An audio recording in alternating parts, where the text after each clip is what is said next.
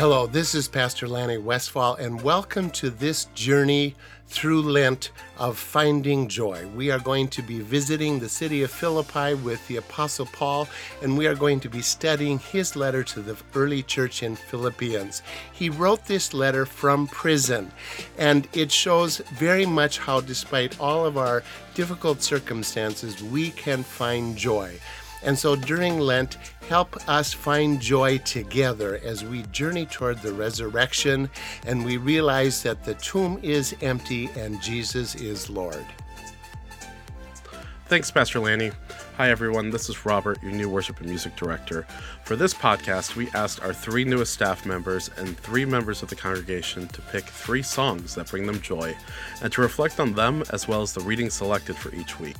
We hope you enjoy this series, Finding Joy.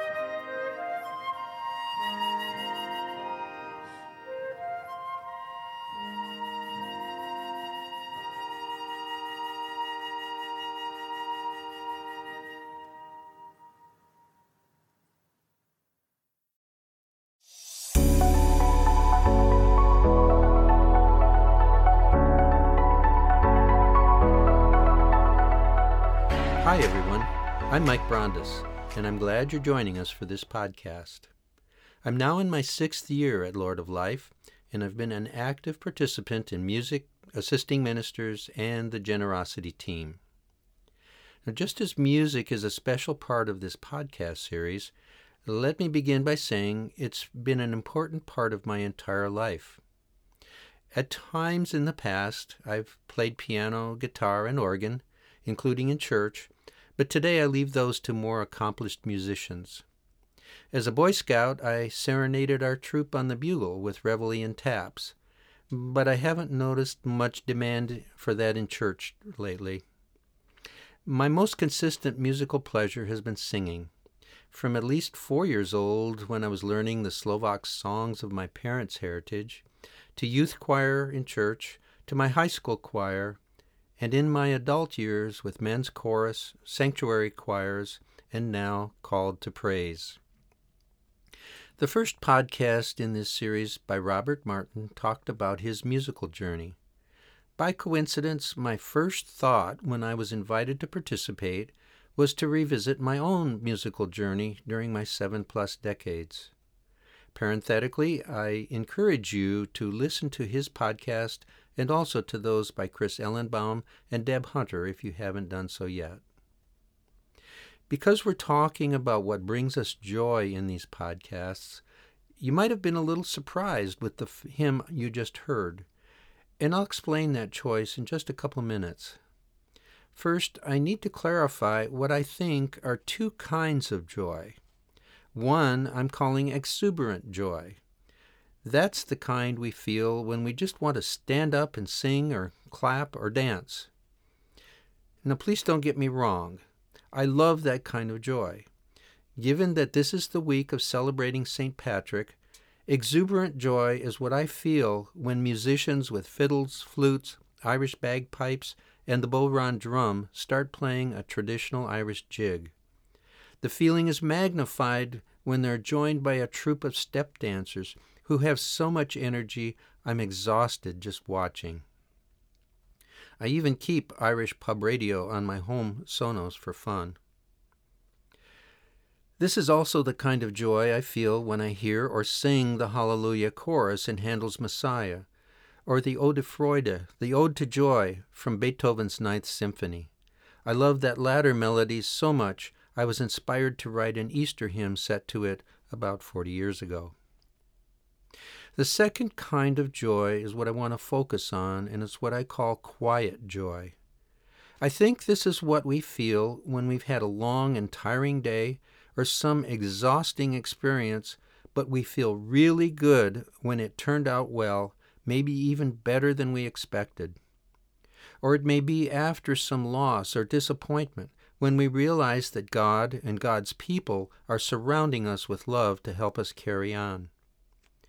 Or perhaps it's when we suddenly realize that we are the one God chose to make a difference for someone else that day.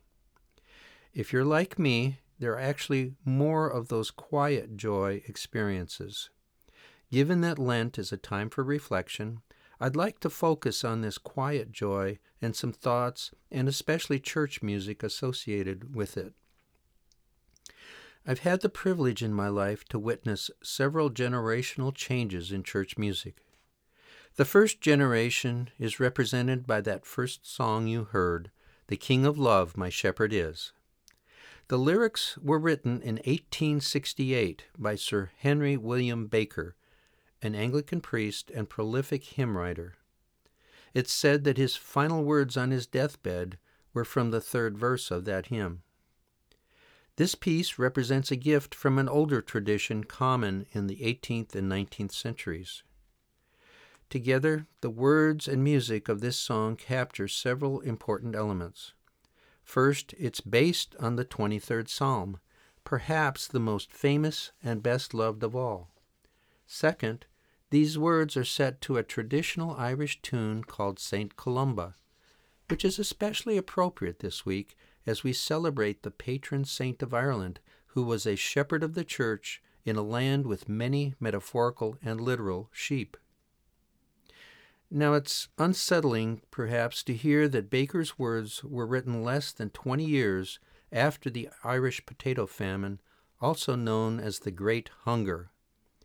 About 1 million, mostly poor, rural, Catholic men, women, and children literally died from starvation or disease exacerbated by malnutrition. Another 2 million left their homeland, hoping for a better life in North America. The Irish population decreased from 8 million to about 5 million. Now think of the impact if 3 out of every 8 people you know suddenly died or left for another country today. Thousands of children who were orphaned when their parents died were left to fend for themselves as they reached adulthood, just as Baker was writing this hymn. When Kathy and I visited Ireland, we could still see the remnants of abandoned potato fields, and we heard stories of the many challenges faced by the Irish people. In addition to the famine, numerous times they have walked through what the psalmist calls the valley of the shadow of death, due to centuries of oppression under previous centuries of British rule. So in the face of all that grief, where could anyone possibly find joy? It comes in the very next words in the psalm, "I will fear no evil, for you are with me." With God being for us, who can be against us? And for me, one example of that strength is the resilient Irish spirit that lives on in its people, music, and country. As I think about this hymn now, I'm reminded once again of the verdant green pastures and hillsides of sheep, as well as the beautiful people we so thoroughly enjoyed. Okay, so how does this relate to the joy the Apostle Paul could apparently find even in his multiple imprisonments? In Acts 16:25, we're told that while Paul and Silas were in Philippi, they were whipped, beaten, and jailed for disturbing the peace. Like I'm sure many of us would do in that situation, they chose to entertain other prisoners by singing hymns, most likely the same Old Testament psalms they learned growing up in Jewish synagogues. So let me ask you this. Have you ever considered that one of their very first choices in their pain, and as they faced the shadow of death in their cell, might have been the 23rd Psalm, the source of our first hymn, and what brings comfort and perhaps quiet joy to so many of us in difficult moments? I believe we have a direct connection to St. Paul and countless generations who have loved this psalm. Now, given the role of music in this podcast, perhaps Paul would have paired a Susa march with the marching orders he gave to the Philippians in our first reading from the book of Philippians, chapter 2, verses 12 through 16. Therefore, my beloved, just as you have always obeyed me, not only in my presence, but much more now in my absence, work out your own salvation with fear and trembling. For it is God who is at work in you, enabling you both to will and to work for his good pleasure. Do all things without murmuring and arguing, so that you may be blameless and innocent, children of God without blemish, in the midst of a crooked and perverse generation, in which you shine like stars in the world. End of quote. If you somehow heard an ominous warning about needing to earn salvation, I hear something much different. I hear words of encouragement as Paul reminds the Philippians, and ultimately us, that the Spirit of God is living and working in us. With that inspiration and gift, we too can shine like stars as we share the good news of Jesus Christ, even in a dark world. We have the amazing opportunity to share so much joy with others. Let me transition now into the next phase of my church music journey in my teens and 20s, when I became increasingly resentful of the these and thous that permeated our liturgy and hymns. I didn't talk like that anywhere else except in church and when studying Shakespeare, and I was quite sure that God could understand plain old American English just fine. Fortunately, the 60s and 70s were a time of renaissance in church music, just as those years were times of great change in our nation. We learned to love new liturgies for the first time in my life with publication of the Lutheran Book of Worship. And in our campus ministry, we experienced an even greater variety of experimental liturgies like the Chicago Folk Service and later the Chicago Jazz Mass. It was during this time that we also became familiar with the work of John Ylvasaker, a wonderful musician who was known as the Pete Seeger of Lutheran music. If you're too young to recognize who Pete Seeger was, please Google great folk singers of the 20th century. During a career which sadly ended 6 years ago, Ylvasaker contributed over 1,000 new hymns and tunes to our repertoire. He gathered folk tunes from around the world, and his guiding philosophy was to match them with words that were both theologically meaningful and readily singable. Best of all, we didn't need these and thous to sing praises. I am pleased to say We had the opportunity to meet John twice in the 1990s. The best known of his songs is Morning Cry, which lives on today and is one of my all-time favorites. The song traces the life of one loved by God and has been used for baptisms, confirmations, weddings, and funerals, including the memorial service for my mother. One reviewer has described it as God singing a love song to humanity. It brings me quiet joy every time I hear or sing it, and I offer it to you now as sung by John's son, Matt.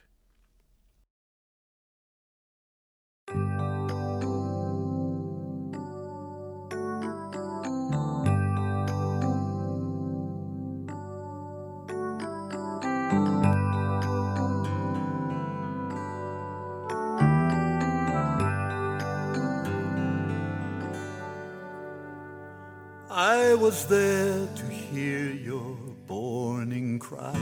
I'll be there when you are old. I rejoiced the day you were baptized to see your life unfold. I was there when you were but a child, with a faith to suit you well.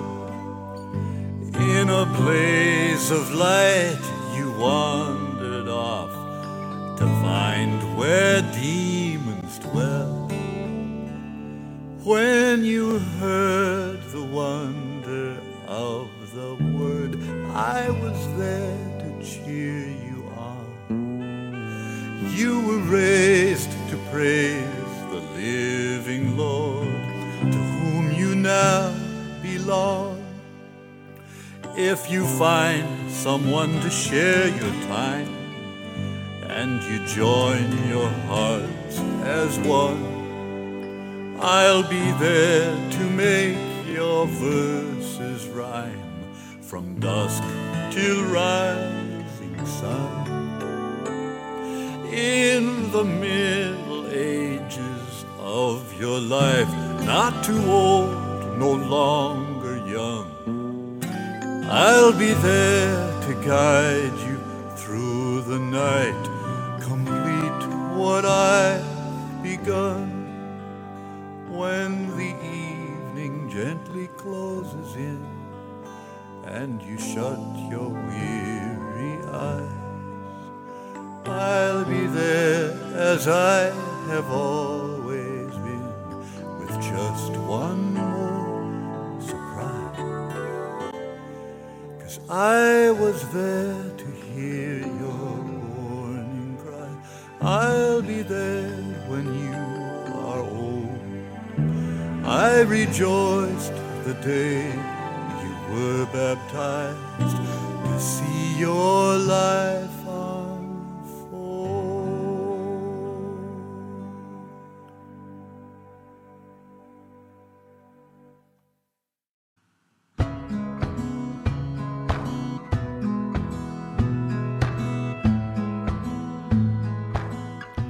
Perhaps Paul was envisioning those very ideas when he wrote the next part of our text, Philippians chapter 2, verses 16 through 18.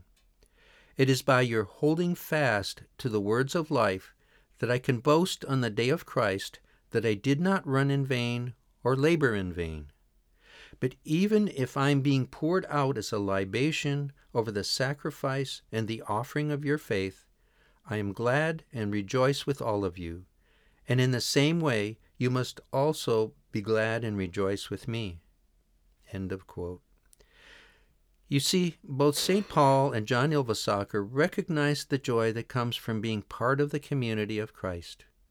We're not alone in our faith journey, and we can rejoice with others as they learn and grow, just as they rejoice with us. My church families have always been a significant part of my life, even during difficult times. I know that God is working through them, and I sincerely hope that I have been equally a blessing to them. Finally, as I reflected on how to close this podcast, I wanted to represent the third era of my joy-filled journey in church music, namely the 21st century. Selecting just one song is a difficult choice. I'm very drawn to the energy and text of pieces like Matt Maher's All the People Said Amen. But I'll save that for another time, and instead for this Lenten podcast, I've chosen a song that continues the theme of God's lifting us up. In the face of wars and conflicts around the world and divisions in our own nation, it's easy to get discouraged and wonder what I can do to change any of that. Josh Groban's 2003 song, You Raise Me Up, both calms and inspires me to remember that God is always with us. St. Paul wasn't sure what might happen to him or to the little churches he helped to found, but he found joy in knowing that God was using him to spread the good news of God's love. I'll just summarize the next 12 verses of the Philippians text as Paul giving thanks for Timothy and Epaphroditus, who had been a great blessing and joy to him in ministry. Have you thanked the people who have brought you joy recently? And I hope you experience the same joy in whatever way you are a blessing to others. I have said often and will repeat it here. Begin each day with a simple prayer that God will let you make a difference in one person's life that day. More is great, but start with one. I've frequently been surprised when I reflect at the end of the day on how a simple kind word or help I offered even without thinking actually did make a difference for someone. By the way, as you listen now to You Raise Me Up, you might also hear some Irish influence in this rendition. But let me close with a traditional Irish blessing. May the road rise up to meet you. May the wind be always at your back. May the sun shine warm upon your face. The rains fall soft upon your fields. And until we meet again, may God hold you in the palm of his hand. God bless you with many moments of quiet joy. When I am down and oh my soul so weary, when troubles come and my heart burdened be, then I am still and wait here in the silence until you come and sit a while with me. You raise me up so I can stand on mountains. You raise me up to walk on stormy seas. I am strong when I am on your shoulders. You raise me up to more than I can be.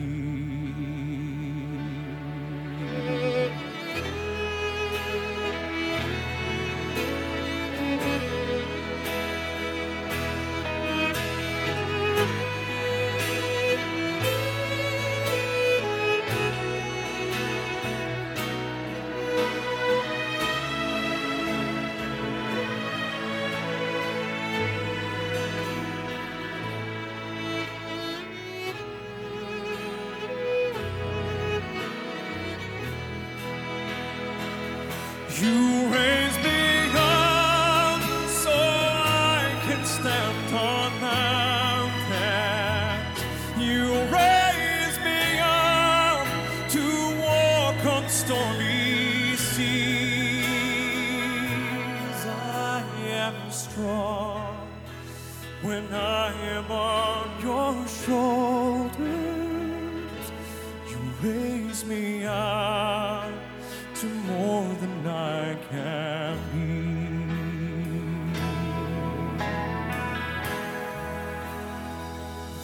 You raise me up so I can stand on mountains. You raise me up to walk on stormy seas. I am strong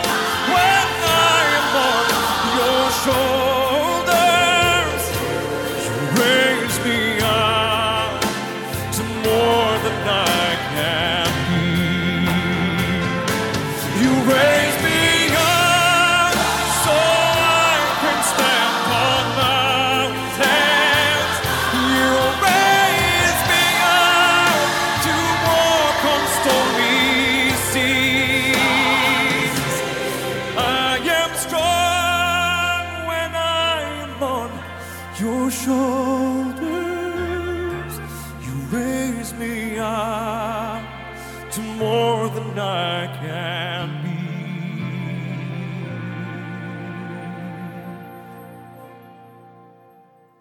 You raise me up to more than I can be.